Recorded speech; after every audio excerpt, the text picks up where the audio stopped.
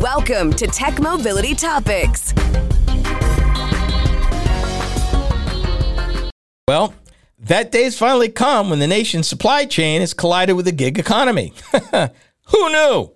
Logistics operators are giving workers more flexibility as competition for labor from Uber, Instacart, and other app-driven companies heats up.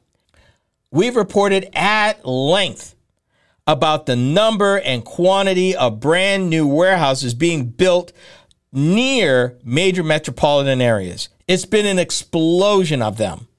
Some of the numbers I've read have said that even in spite of all the new square feet added to warehouse space, that between now and 2025, another 1 billion square feet would be needed to make things work. That's how much our economy has changed. People wanting things now, or maybe 5 minutes before you actually realize you wanted it. Now I'm being a little facetious, but not by much. All this push, all this pressure. Companies are going full tilt to get goods and services closer to the people who want them in shorter and shorter time frames. That has got a warehouse industry that's booming. But problem, they're competing with everybody else for workers. And I've worked in a warehouse, and I can tell you, it's hard work. It's hard work. It's demanding work. And you need to pay attention to what you're doing. So what are they doing? Something that actually, when you think about it, makes sense. And to be honest, something Amazon's doing already. They are evolving into a gig economy. What does that mean? They are designing their work schedules for people who want to dictate the when, where, how long they want to work and making it work. They're using software, not unlike what Uber and Amazon and others are using to schedule workers. And if you think about it, it makes a lot of sense. I mean, would I consider something like that? Absolutely. To be able to control where you're working a little bit of this, a little bit of that, and maybe I'm working 2 days a week in a warehouse for 4 hours a day each. Maybe that's all I want to deal with, as opposed to having to have it a full 40-hour, full-time job. Maybe my attention span or my schedule says, you know what? It works to work Monday nights and Thursday nights, and that works for me. Now, even warehouses are saying, you know what? We'll make that work. That's what's going on right now. That is what's going on. They're using software not unlike Uber or Lyft or Grubhub to fill slots. The flexibility in a field known for rigid schedules and grueling workloads is a sign that the practices of app-driven operators are seeping into more traditional workplaces, particularly in a tight market for blue-collar workers. Interesting side note, as I travel across the country from Iowa to New Hampshire and back, and there's a lot of companies that face the interstate, almost all of them were hiring. And a lot of blue-collar jobs were anywhere from $18 an hour. I've seen as high as $23.50 an hour. So there's a lot of competition out there. And there's a lot of folks, honestly, if you are a person wanting to work right now and want a variety in your schedule, there's really no reason anymore for a wider variety of available jobs that you could have, even more than before the pandemic. That right now, if anything, work at home has also spawned quality of life issues to where instead of having to commit a 40-hour, 5-day, 40-hour week or more, that you can break it up. Maybe you end up working for 3 or 4 different companies. Shoot, maybe 3 or 4 different warehouse companies in the course of a week. So you're not bored. And you can kind of do what you want. And you know what? They will be glad to have you. This is this one platform called Happy Gig. And you get employers hiring people on Happy Gig, for example, choose from a list of available workers rather than randomly being assigned to whoever's online. Workers set their availability in advance, for example, Thursdays and Fridays, and go through a background screening process with Happy Gig, whose clients include third-party logistics provider Kenco Group, Swedish appliance manufacturer Electrolux, and carpet maker Shaw Industries. And honestly, I've seen this happen, really, really. When I worked in a dark store, we had people that worked part-time, and we worked nights. They're glad to have them. They work 2 days a week. That's all we saw them. 2 days a week, that was it. You know, some people came in at certain hours. That's where this is going. So this is not surprising. Warehouses have long used staffing agencies to find workers, particularly for the peak holiday season. But some are looking to fill jobs when they need people in a more targeted way, such as a Monday morning to catch up with e-commerce orders that came in over the weekend. This is where we're going. People are getting more precise. And guess what? They're willing to pay for it now. Companies realize that to get quality people, they got to put real money on the table.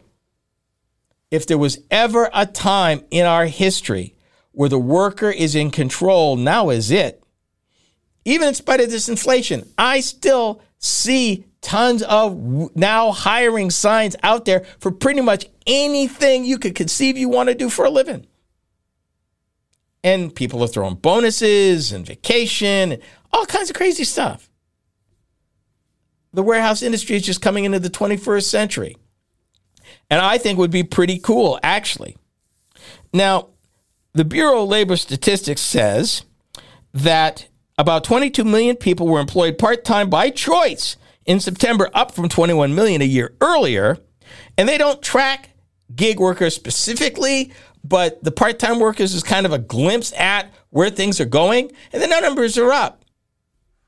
Imagine, if you got kids, you're a stay-at-home parent, want to make some money on the side, or you need a schedule that is more flexible than a 9 to 5 or an 11 to 7 or a 3 to 11, this is the kind of stuff that is now becoming more prevalent.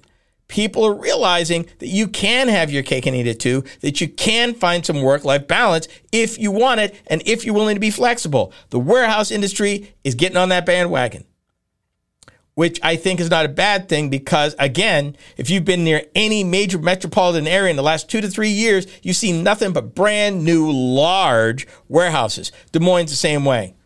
Whole bunch of brand new large warehouses being built across the Des Moines area. So, things to think about. And maybe you're doing the gig thing now. And that's the other beautiful thing. Really doesn't matter how old you are. Can you do the work? Are you reliable? Can they count on you? Absolutely. Unlike before where your age was a liability, it's not anymore.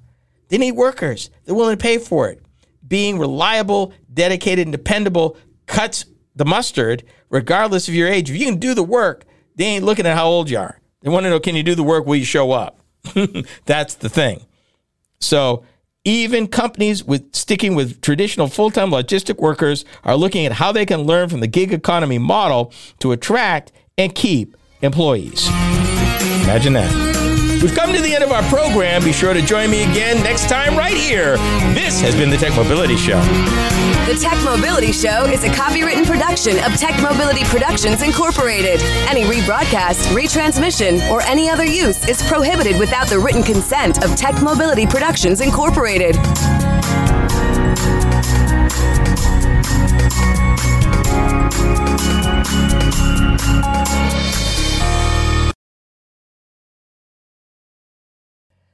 For those of you that listen to podcasts, we have just the one for you. Hi, I'm Ken Chester. Tech Mobility Topics is a podcast where I upload topic-specific videos each week. Shorter than the full show, these bite-sized programs are just the thing, particularly if you're interested in a particular topic covered on the weekly radio show. From Apple Podcast, iHeartRadio, and many podcast platforms in between, we got you covered. Just enter Tech Mobility Topics in the search bar wherever you listen to podcasts. Social media. It's the place to be, and we're no exception. Hi, I'm Ken Chester, host of the Tech Mobility Show. Several times a week, I post to TikTok several of the topics that I cover on my weekly radio show. It's another way to keep up on mobility, technology, news, and information. I've built quite a library of short videos for your viewing pleasure, so be sure to watch, like, and subscribe. That's the Tech Mobility Show on TikTok. Check it out. To learn more about the Tech Mobility Show, start by visiting our website. Hi, I'm Ken Chester, host of the Tech Mobility Show. The website is a treasure trove of information about me and the show, as well as where to find it on the radio across the country. Keep up with the happenings at the Tech Mobility Show by visiting techmobility.show. That's techmobility.show. You can also drop us a line at talk@techmobility.show. Do you listen to podcasts? Seems that most people do. Hi, I'm Ken Chester, host of the Tech Mobility Show. If you missed any of our weekly episodes on the radio, our podcast is a great way to listen. You can find the Tech Mobility Podcast just about anywhere you can enjoy podcasts. Be sure to follow us. From Apple Podcasts, iHeartRadio, and many platforms in between, we are there. Just enter the Tech Mobility Podcast in the search bar wherever you listen to podcasts.